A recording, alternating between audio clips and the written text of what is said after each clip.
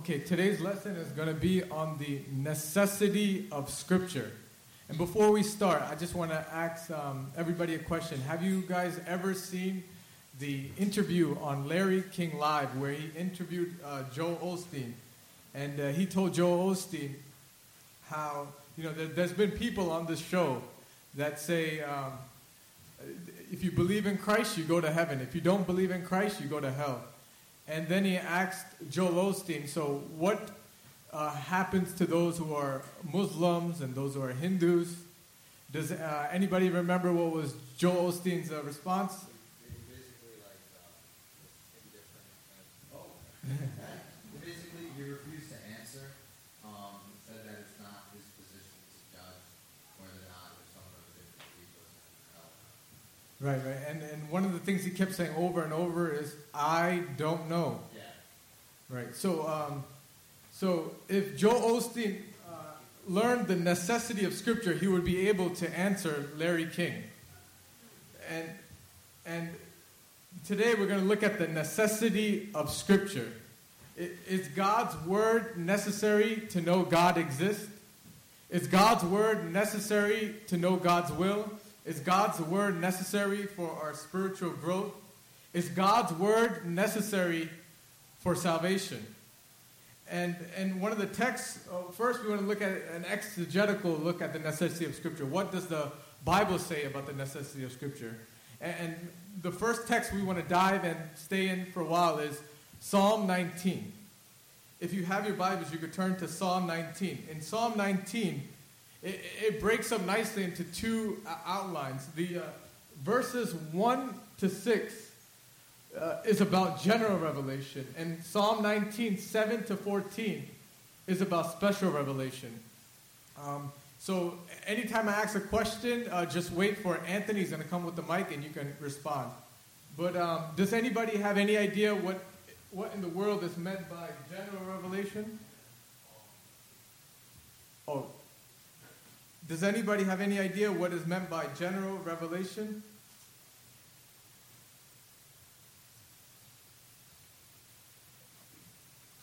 Ben? General revelation is the eternal Godhead. Like in Psalm 1 it says, the heavens declare the glory of God. So what can be known about God is plain to all of us, because He is revealed in the things that have been made, and that leaves men without excuse on the day of judgment, as it says in Romans 1. Yes, that was good, Ben. General revelation, it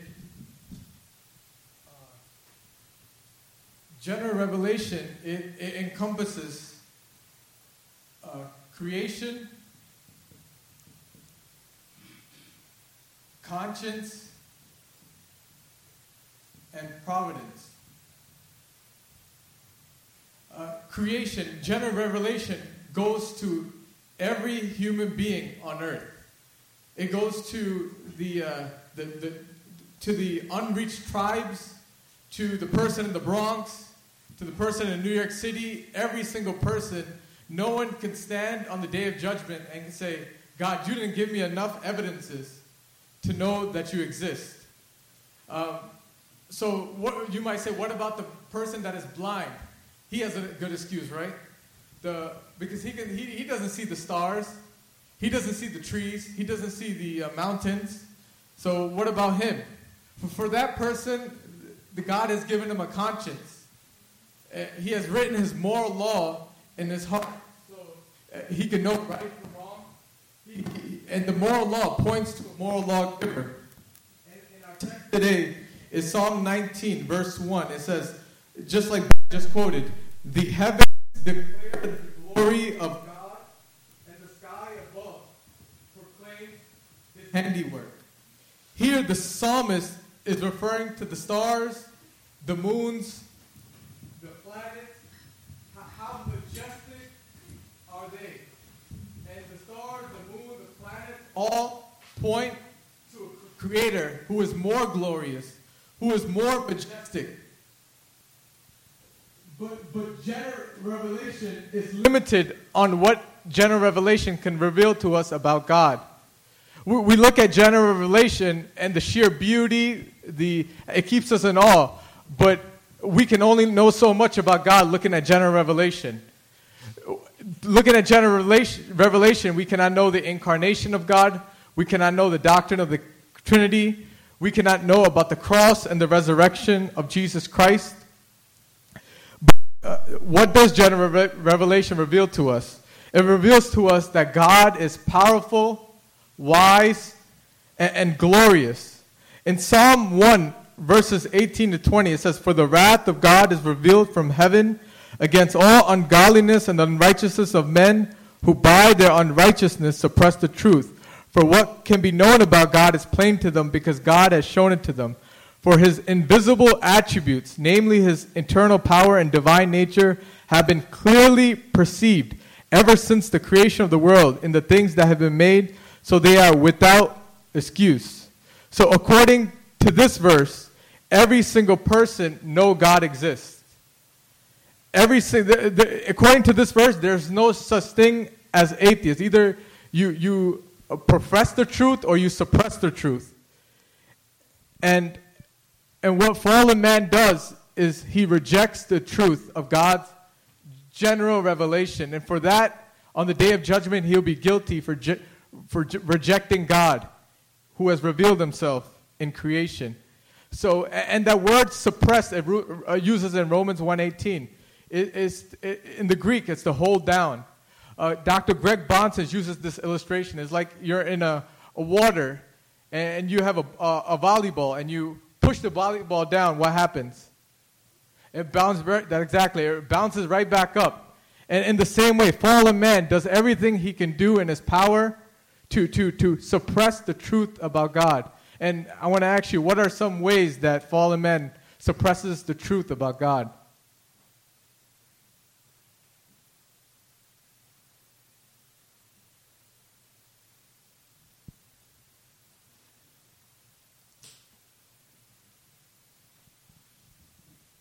Loving pleasure over truth, and constantly being caught up in whatever distraction you can find yourself caught up in. That's an excellent point. Loving pleasure rather than the truth. Oftentimes you go to a college campus and you ask a young student, he comes and tells you, "I'm an atheist," and when you dig a little deeper, evidence is not his problem. He doesn't have an intellectual problem. His problem is not intellectual. You'll find often when you dig a little deeper, it's moral. He just wants to be with his girlfriend, so he suppresses the truth about God in unrighteousness so he can live the way he wants to live.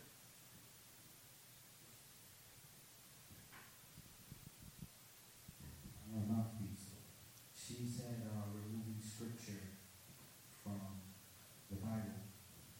I would also add men trying to deny the existence of God. Right. Any other ways we see that God's truth is, Eric? One form is clearly seen in the acts of Satan, and is twisting scripture to their own convenience. Claudia? Just, the idea to follow your heart and follow your feelings and go with your heart and what you feel. Yep. Barbara? Blaming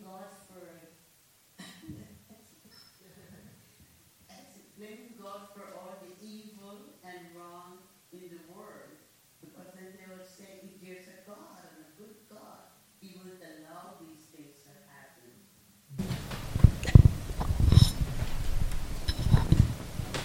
All excellent points. So these are some of the means that fallen man uses to run away from God, to hide from God, to not deal with the reality of who God is. Verse 2 of Psalm 19, it says, "Day to day pours out speech, night to night reveals knowledge." The great theologian John Calvin says, "The world is the theater of God's glory." Amen. Creation, hour after hour, day after day, week after week, decade after decade, century after century, is showing forth the glory of God. God's the creation is preaching to us. God's voice is clear in creation. And that's what creation does. Creation is sufficient to condemn us. Because God has revealed himself in creation. Scientists at NASA have something called the SETI program. Every year they pay $2.5 million. They send satellites into space in search of extraterrestrial life. And they're monitoring to hear something, to see something. And year after year, $2.5 million every year spent. Well, the results they come back with is crickets. But there is a voice that is speaking, that is clear, and is the voice of God in creation. The Bible says creation declares the glory of God. And some atheists might say that, if only I had enough evidence, I'll believe. But God has given each person sufficient evidence to know God exists. When you consider the world, how God has made it, you are just awestruck, boggled by the infinite wisdom of God, by His awesome power and His genius. Think about this for a second. Look at you're awestruck when you just consider the fine tuning of the universe. If planet Earth was closer to the sun, we would all freeze up. If planet Earth was further away from the sun, if the planet Earth was closer to the sun, we will all burn up. If it was farther away from the sun, we will all freeze up. But it's at the exact distance from the sun. Amen. Not only that, consider this. If the Earth's atmosphere has the exact composition of oxygen to sustain life, 21% oxygen content in the atmosphere. If the oxygen content was 25% or more, things will easily begin to burn up. If the oxygen content was 15% or less, we will all begin to suffocate to death, and Earth itself cannot sustain life. So the Earth's atmosphere has the exact composition. Only God can do that. Not only that, when you look at the planets, Jupiter has multiple moons, has big moons. Earth has the exact size moon and the exact number of moons for it to have life. If the Earth had a larger moon and multiple moons, the gravitational pull will be so strong. Our Earth's planet will the land will be engulfed in water. Not only that, when you study irreducible complexity, the cell itself, you are just boggled. Your mind, it just blows your mind. When you study the mitochondria or the ribosome, the irreducible complexity, just one mechanism fails, just one part of the cell dies, the whole cell dies. All those parts have to begin to work in sync with each other for the cell to survive. One of the foremost atheists in the world was someone named Anthony Flew. For decades after decades after decades, he championed the cause of atheism. But he discovered something that caused him to renounce his atheism. But before that, I want to ask you a question. Which one of these are more complex? A Boeing 747 jet? Mount Rushmore? A computer?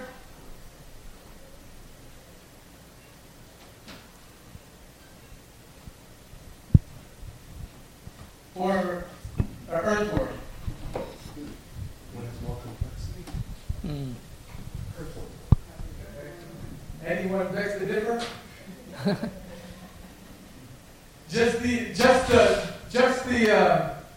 The DNA and the digestive system of the earthworm makes it more complex than a Boeing 747, than even a computer. So Anthony Flew, when he studied DNA, his eyes were open. He renounced his atheism. He said, "It now seems to me that the findings of more than 50 years of DNA research have provided materials for a new and enormously powerful argument for design. Creation displays the wisdom of God. Creation displays the glory of God. Creation displays the power of God. Now, creation is sufficient to condemn, but only God's word is sufficient to save.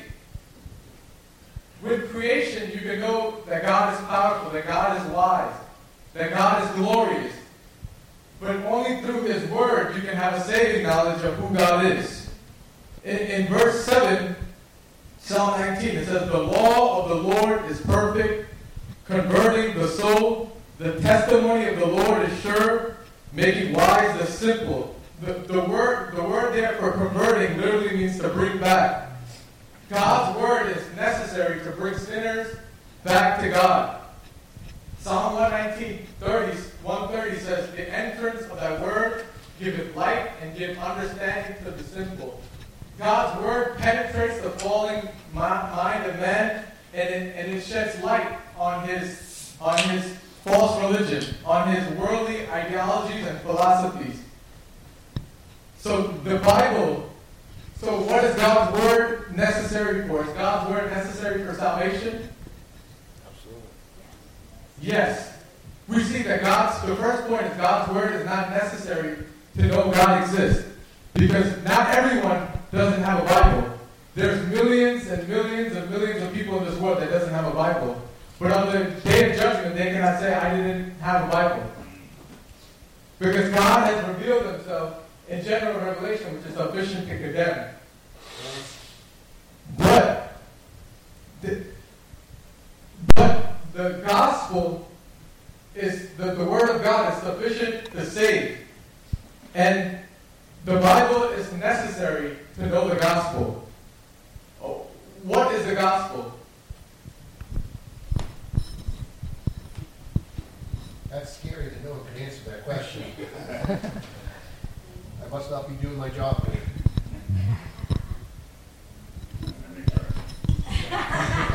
God. Praise God. Well, it's Christ living the right side of the Father, taking upon Him the form of a servant, and dying to save man. After that, rose from the dead, seated at the right hand of God again. The gospel is the work that Jesus Christ has accomplished in His death, burial, resurrection, and ascension.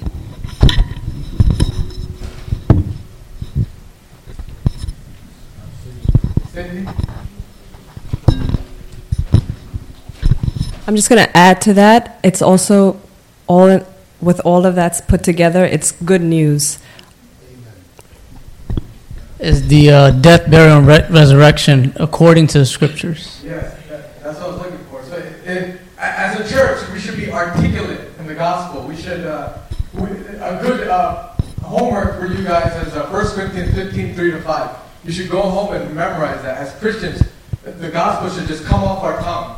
We should be articulate. And it's so important that we be precise in what the gospel is. The gospel, like Tony said, is not just the death, burial, and resurrection of Christ. It's the death, burial, resurrection of Christ. The Bible says according to the scriptures. 1 Corinthians 15, 3-5 says, "For I delivered unto you as of first importance what I also received, that Christ died for our sins in accordance with the scriptures, that He was buried on the third grave. He rose from the grave in accordance with the scriptures. And then He was seen by Cephas and over 500 eyewitnesses." So that's the gospel, 1 Corinthians 15, 3-5. So we see the gospel is biblical, according to the scriptures. And when Paul tells us according to scriptures, he didn't specify exactly what scriptures he's referring to. But it may have been Isaiah 53. It may have been Psalm 22. It may have been Psalm 16. But we see that the gospel, which is the power of God unto salvation, is found in the scripture. That's what the Bible says, faith comes by hearing, and hearing by the word of God. So if the Bible contains the gospel, and millions of people don't have the Bible, can people be saved that don't have the words of the Bible? They will have to hear it somehow. That's why they said, "Oh, great, oh, beautiful are the feet of those." No, I just said they would have to hear the gospel somehow, and that's why the Bible says, "Oh, beautiful are the feet of those that bring good news." Yeah, excellent point. So, Ben?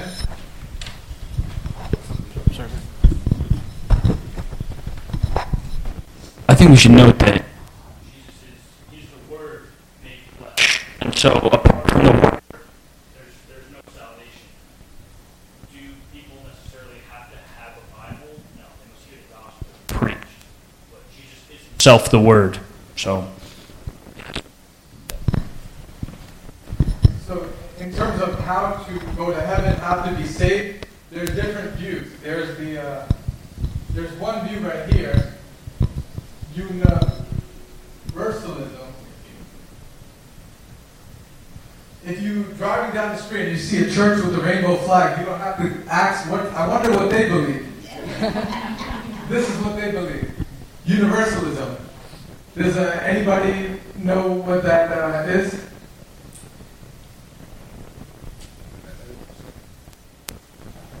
it's the what's the point religion. If everybody's going to heaven, then why go to church? Why even talk about religion? We're all going to heaven anyway. Right. That's what universalism denies the necessity of Scripture, because it says everyone's going to heaven, whether you follow the Bible or you don't follow the Bible, whether you reject God's word or you accept God's words. Everyone's going to heaven. And this is a view that cannot be substantiated by Scripture. And there are many modern adherents to universalism. One is someone named Rob Bell, who wrote one of the bestsellers, Love Wins. He was advocating for universalism. Karl Barth, which is a Swiss theologian, he was a universalist. So this is a view that is not substantiated by Scripture, because Jesus clearly says in Matthew 25, there are some that go to eternal life and some that go to eternal fire.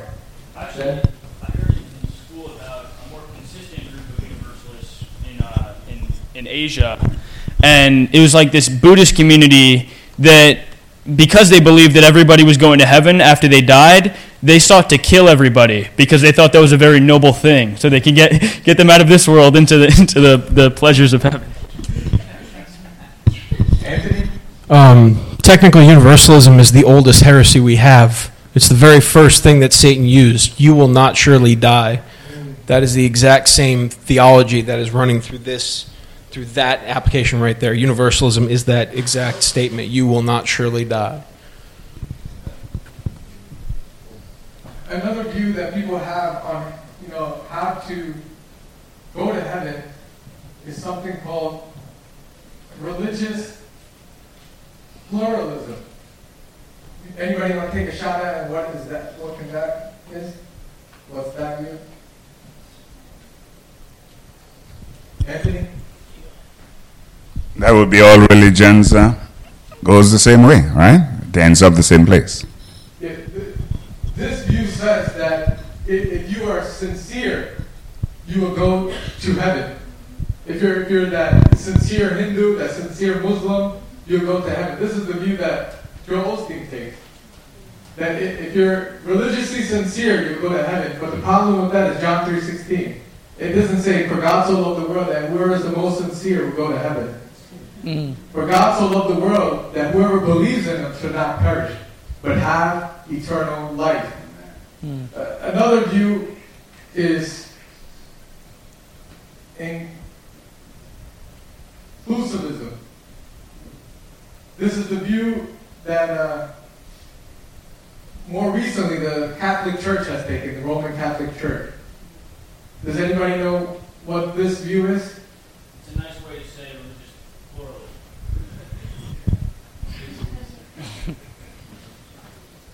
Right. It says that all these deny the necessity of Scripture.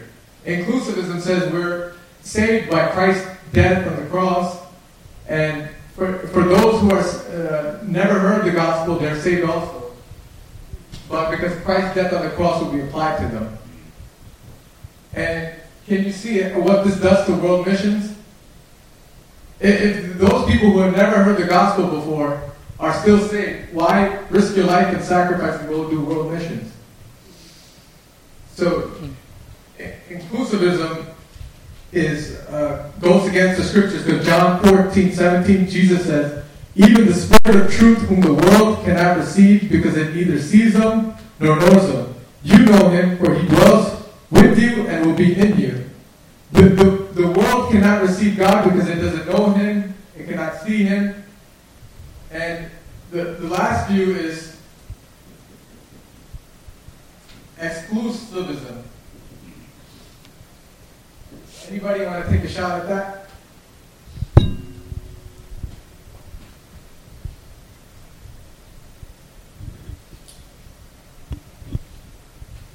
That's like the one true church. Like only our church knows how to get into heaven, and nobody else knows.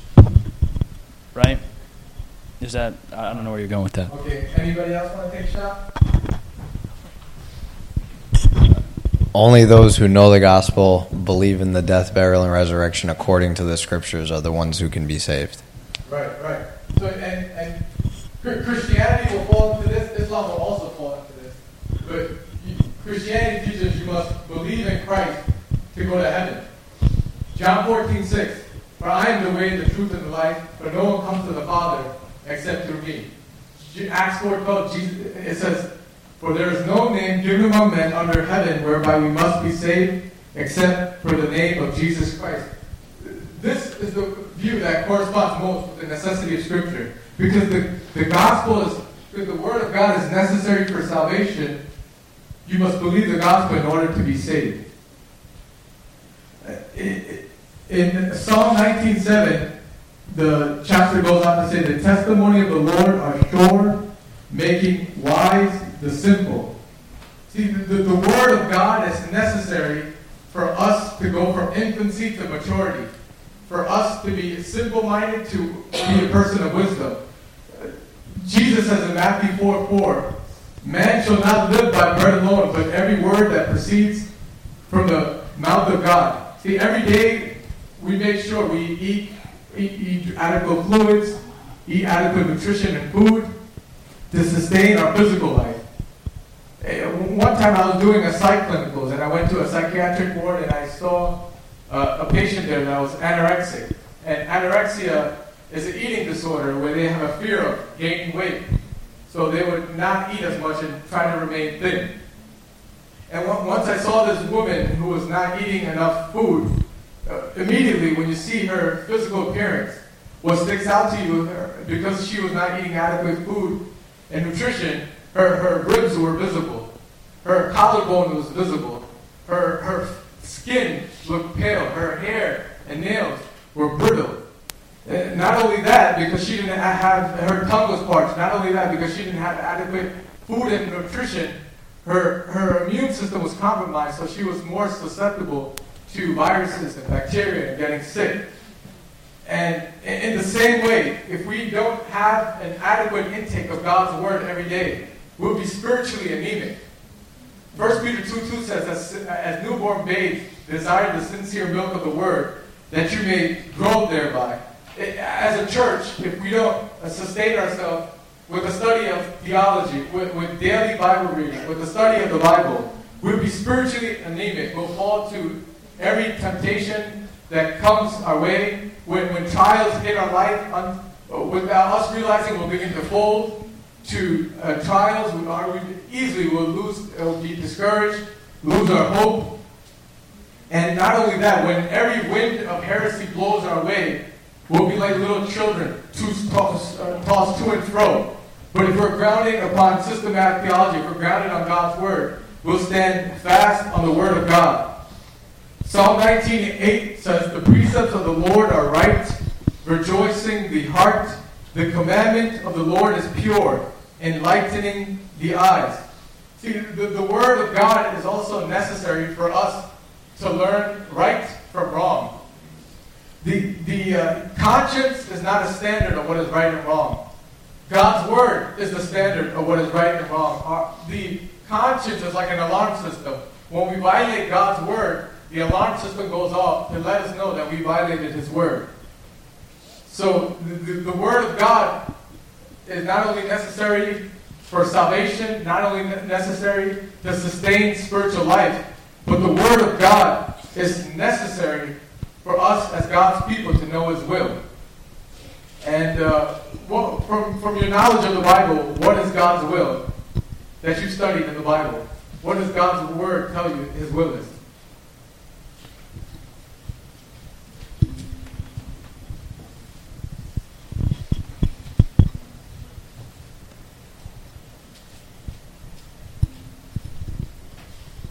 Cindy? I think it's obedience.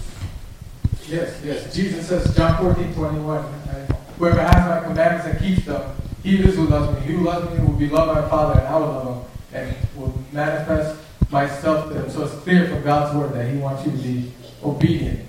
Anne-Marie? I was going to say something similar. His will is that we put sin to death and accept Christ as our Savior. Amen. So right there, 2 points of will. God's will is for you to be saved. John 3:5. You must be born again. Right? If that lost person is walking down the street, that's God's will for his life. God wants him to be saved. Not only that, saved, but you mentioned, you put sin to death. God wants you to be sanctified. 1 Thessalonians 4 says, for this is the will of God for you in Christ Jesus, your sanctification. Very good. Eric? Yeah, thanks. Another verse that came to my mind, 1 Thessalonians 5:18, in everything give thanks, for this is the will of God in Christ Jesus concerning you. Perfect. So God's will is for you is not only be saved, sanctified, but be thankful. Anything else God wants us to do?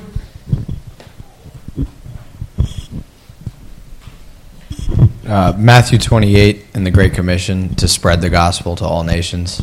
Amen. Dude. Right there. Clear gospel. God wants you to be obedient and fulfilling the Great Commission. So this is some example of how God's Word clearly shows to us what is God's will. So we looked at what the Bible says about the necessity of Scripture. Now we want to see what the confession, which our church subscribed to, the 1689 London Baptist Confession of Faith, says about the Scriptures. About the necessity of Scriptures. The Second London Baptist Confession of Faith, I'm just going to read it out to you. The Holy Scriptures is the only sufficient, certain, and infallible rule of all saving knowledge, faith, and obedience. Although the lights of nature and the works of creation and providence do so far manifest the goodness, wisdom, and power of God as to leave men inexcusable, yet are they not sufficient to give that knowledge of God and His will, which is necessary unto salvation? Therefore, it pleased the Lord at sundry times and in divers manners to reveal Himself and to declare that His will unto His church, and afterward for the better preserving and propagating of the truth, and for the more sure establishment and comfort of the church against the corruption of the flesh and malice of Satan, and the world to commit the same wholly unto writing, which maketh the Holy Scriptures to the most necessary, those former ways of God revealing His will unto His people, being now ceased. So we see the Scripture is necessary because the insufficiency of general revelation, but the Scripture is necessary because the sufficiency of because not only the Scripture is necessary because the cessation of special revelation. That's what the confession says. So, despite what some people may come and introduce you as, they might say, hello, I'm Apostle John, I'm Apostle Bill. There's no more apostles here today. Ephesians 2:20 says the foundations of the church are the apostles and the prophets. There's no other foundation that needs to be laid. So when we look at the history, there are many people who came forth and claimed to be apostles and have false teaching. So because of the necessity of Scripture, God's Word is sufficient. So despite what Joseph Smith said, there's not another testament of Jesus Christ. Despite what Muhammad claimed, he is not the prophet in Deuteronomy 18, the one that is to come, that is greater than Moses. That is none other than Jesus Christ. The Hebrews 1 says, God, who has sundry times and divers manners has spoken to the prophet in these last days, has spoken to us in his Son. Jude 3 says, defend the faith that was once and for all delivered to the saints. So the Bible alone is necessary for salvation. We don't need the Book of Mormon and the Pearl of Great Price. The Bible alone is necessary for our spiritual growth. We don't need the Quran. The Bible alone is necessary for us to know God's will. We don't need the Watchtower Bible tract. So we looked at what the Bible says about the necessity of Scripture. We saw what the Confession says about the necessity of Scripture. But now we want to look at the annals of history, and we want to see how the church through history past have viewed the necessity of Scripture. The church believed that God's Word was necessary for the Christian life. Even from the beginning of the early church, Hippolytus says there is one God, the knowledge of whom we gain from the Holy Scriptures. John Chrysostom, who was known as a Golden Concorder, who has amazing writings, he said one of the things that he said was he was rebuking Christians who said that you don't need the Bible is for monks. His response to them was, this belief has ruined you, because you need it much more than they do. For those who live in this world and each day are wounded are the ones who have the most need of medicine. The things that are contained in Scripture, do you not think they are highly necessary? But now when we come to the Middle Ages, the doctrine of the necessity of Scripture is challenged by the Roman Catholic Church. They taught that we needed to supplement the Bible with popes, with tradition, and the Protestant Reformation taught that we don't need to supplement God's Word. We don't need anything, a tradition added to God's Word. We don't need popes. The Bible alone is necessary for us. And in the post-Reformation era, one of the scholastics, Francis Turton, said, the Scripture is a total and adequate rule of faith. John Owen, in the Puritan era, one of the greatest Puritan minds, he says Scripture is sufficient to generate, cherish, increase faith, love, reverence with holy obedience in them in such a way and manner as will assuredly bring them into the end of all supernatural revelation and enjoyment of God. So here is an encouragement for us when we look at not only people like Wade Grudem adheres to the necessity of Scripture, but when we look at the long line of godly men that went before us in the past, Chrysostom, John Owen, we see that they affirm the necessity of Scripture. So, from what you learned, what is the practical application of the necessity of Scripture? How is this big doctrine, necessity, practical for your everyday life? Anne-Marie? When you started speaking about it, I immediately went to 2 Timothy 3:16. All Scripture is breathed out by God and profitable for teaching, for reproof, for correction, and for training in righteousness, that the man of God may be complete, equipped for every good work. And to me, that says it all. Right. So the Word of God is necessary for our spiritual growth. We would be stuck in sin without God's Word, because we would not even know what is right or wrong. God's standard lets us know what is right and wrong. We'll go like the world. The Biden administration has now determined gender-affirming care includes puberty blockers and sex change surgery, and the government says this is necessary for their health despite the evidence. Despite all the evidence that shows that puberty blockers, what that does is increases the risk of cancer, increases the risk of suicide. What puberty blockers does, it causes irreversible damage to a young child, where even now they want to detransition They cannot go back and have kids ever again. Their bodies are permanently damaged. When you stand on the authority of God's word, you are shielded from the moral insanity that is hitting upon America's shores. God's word shields you from the utter foolishness that people are given to. Without God's word, right becomes wrong and wrong becomes right. You don't know left from your right and right from your left. 2 + 2 = 5 without God's word. And that's the absurdity we're seeing in the people that reject God. So not only that, the doctrine of necessity should light our church on fire for foreign and local missions. See, if you really believe the necessity of Scripture, how should we look? We should look like Pastor Paul. Pastor Paul, he told me once he was a Gideon. Since he believes in the necessity of Scripture, he makes sure that he can get God's word into every hand possible. Because when you know the necessity of Scripture, there's an urgency to getting God's words out. He takes every chance he gets to give a gospel tract. Whether you're a believer or not, you're going to have a gospel tract in your hand. And there's such an urgency because even though we live in Westchester and we see the beautiful Hudson River, you travel up north, you see the Catskill Mountains, you go up the Catskill Mountains, it's a breathtaking view. But all that is insufficient to save. Only God's word is sufficient to save sinners.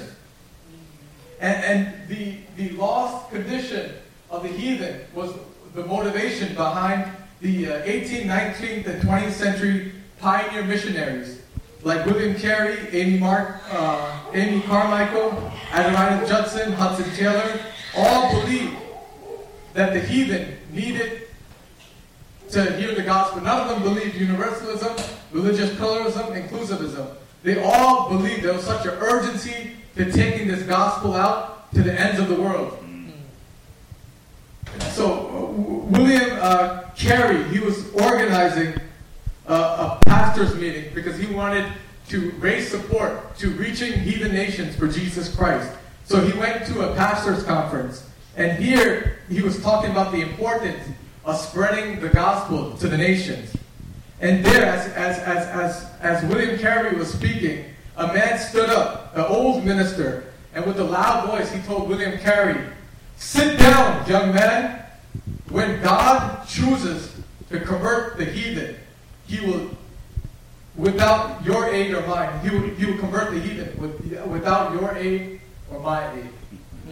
What is wrong with that statement? Well, you're commanded to preach the gospel. Amen. I'm not dealing with that per se, but the necessity of the word for salvation. We also have the necessity of the word of God for truth. Because God says in, I think it's 1 Timothy 2, Paul says, it's God's desire not only for us to be saved, but to come to the knowledge of the truth. And that is a necessity, especially in our days, where truth is ignored and everyone has their opinion. Not necessarily that some things may be wrong, what is said, but it's just not the word of God, and that will not profit us. Only the truth will profit us. Yes, so going back to the words of Mr. Ryland, "Sit down, young man. When God chooses to convert the heathen, He will without your aid or mine." So he's telling Mr. William Carey, just relax, stay here, you don't need to go over here. They're going to get saved anyway. How should they hear without a preacher? How should they believe on whom they've never heard? Yeah, Jesus says go. Yeah. So basically, God has chosen the preaching of the gospel as a means of salvation for sinners. Amen. The same God that ordains the ends, that His elect should be called from the four corners of the earth, that sinners should come to Christ. The same God has ordained the means, which is the foolishness of preaching. God has chosen to save sinners. So So the knowing the doctrine of necessity should give us a gospel urgency. And when we look at our demographic, Westchester is a secular demographic. These are people that's hardened to the gospel message. But as a church, when we go out and share the gospel, we should not be discouraged. Even though, some people, when we look at evangelism through the eyes of the flesh, it's easy to get discouraged. I remember going with Anthony and the brothers to Largemont, and it was a nice businessman with a suit. And I asked him, "Do you want one of these tracts?" And he just looked at me up and down and just gave me that look. That look. The best way I can describe this look, how I felt, is what Brother Eric so eloquently says. When he gave me that look, I said, "Dang." So, and oftentimes we would get discouraged. I remember one time standing on a stool in open air preaching, and someone pushed me off the stool, and I dropped down and I sprained a little ankle. I remember one time someone spit at me. And when you look at all these through the eyes of the flesh, we will begin to easily become discouraged. What is the point of this? That the world doesn't like me, they hate me. But when we look at all these events that is happening to us through the eyes of faith, what will begin to happen is we will begin to treasure the smile and pleasure of God over us during that instance, over the frowns and rejection and the assault of the world. When we look at it through the eyes of faith, we would realize that because Christ has risen from the grave, nothing we do in the Lord is in vain. When we look at it through the eyes of faith, we know that His word will never come back void. So I just want to encourage you, church, just to go out there as soldiers of the cross. And despite whatever oppositions that we face, we must stand strong and preach the gospel. Any questions? Comments? Before we close in prayer? Paul said in Romans, "For I am not ashamed of the gospel of Jesus Christ, for it is the power of God." The gospel is the power of God unto righteousness to everyone who believes, to the Jew first and also to the Greek. Amen. And that's why it's so important that we get the gospel out to sinners that don't know Him, because only the gospel is the power of God. Michelle? I just want to give praise to God, because that's one of the hardest things that I dealt with, is just being open to sharing with others, just because of my own personality. It's very tough, but because of the conviction in my heart, I think that's what's given me the boldness to tell others about Christ. I've not had many opportunities as a mom, but here and there the Lord has allowed me to, and it's amazing what the Lord does in that moment, the boldness that He gives you. So He will be with you, and that's what I take with me every single time, that He will provide the words, He will provide the boldness at the time. So I thank Him for that. And knowing the Scriptures and understanding the commandments of the Lord have given me that conviction, that boldness. So the necessity of Scripture, even in that, is so important. I think even you as a parent, right before you have the greatest mission for your children.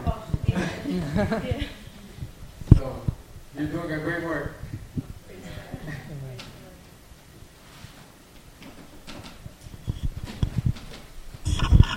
Just want to say with what you said about, in White Plains, going up to White Plains. I was working in Manhattan for like 7 months.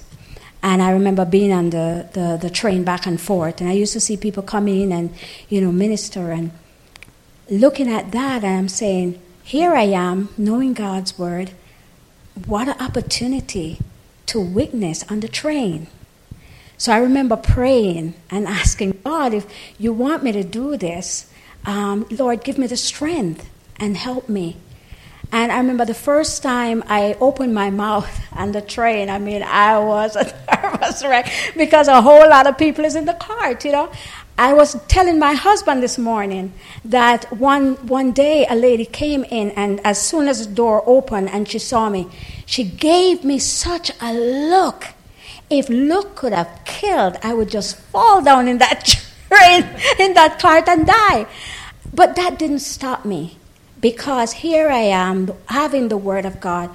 This is what God would have for us to share His Word and the opportunity He gave, because I don't like Manhattan. I don't care about going down in Manhattan. I would stay away from Manhattan. And here He moved me all the way from Lodgman and put me straight in Manhattan for 7 months.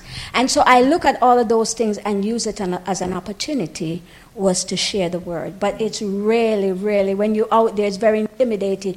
But if you have the Word of God in you, and as Michelle said, He give you the boldness and He give you the strength. But you're open, because we are a witness, right? We are witnesses. We are light and salt. Who is going to tell them if we don't tell them when we have the treasure hidden in this vessel?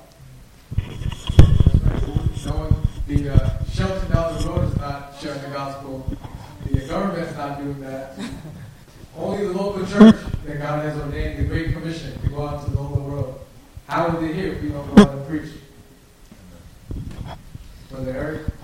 In light of just the necessity of Scripture, I like to encourage Christians, because I think we can use the word amen very loosely, and we should only amen that which accords with Scripture. Therefore, there is a need of that understanding of Scripture. I think we could just say amen. The same thing that we have belittled the sacredness of the word faith. I think we have done the same with amen. And I say you can only discern truth by being equipped with it, and only amen that which accords with the Scriptures. Amen. Amen. We'll close with the amen. Bow our head for a word of prayer. Father God, we just thank you, Lord, for this evening that we can gather today and learn about the necessity of your Scriptures. We thank you, Lord, that you have given us your word, that a good Father, you feed us with the milk of your word, you feed us and sustain us to spiritual life, you mature us, give us wisdom by your word, you save us by your word, you let us know your will, what path to take, left or right, correct us, rebuke us, train us in righteousness by your word. We thank you, Lord, for the word, and that we, as God's people, we sit and revel and see the glory of Christ in your word, and we sit as a privileged people, that many millions of people in the world don't have a Bible. We thank you, Lord, that you have in your providence decided that each and every single one of us in this room has a Bible, not only a Bible, but has a study Bible, have a multiple Bibles in every translation. We thank you, Lord, but as you have given much will be required, Lord. All the light that you have given us in your word, help us to be obedient. Help us to be faithful and sowing seeds for your kingdom. Use us that we may be useful in your vineyard. We pray, Lord, that you would give us, help us, Lord, not to sit and be nonchalant and passive as the world is perishing in their sins, but give us a gospel urgency, knowing the necessity of Scriptures. Help us to go into the highways and byways and persuade men to come to Christ. We thank you, Lord, for this evening. We pray, Lord, you give us travel mercies as we head back home. In Jesus' name I pray. Amen.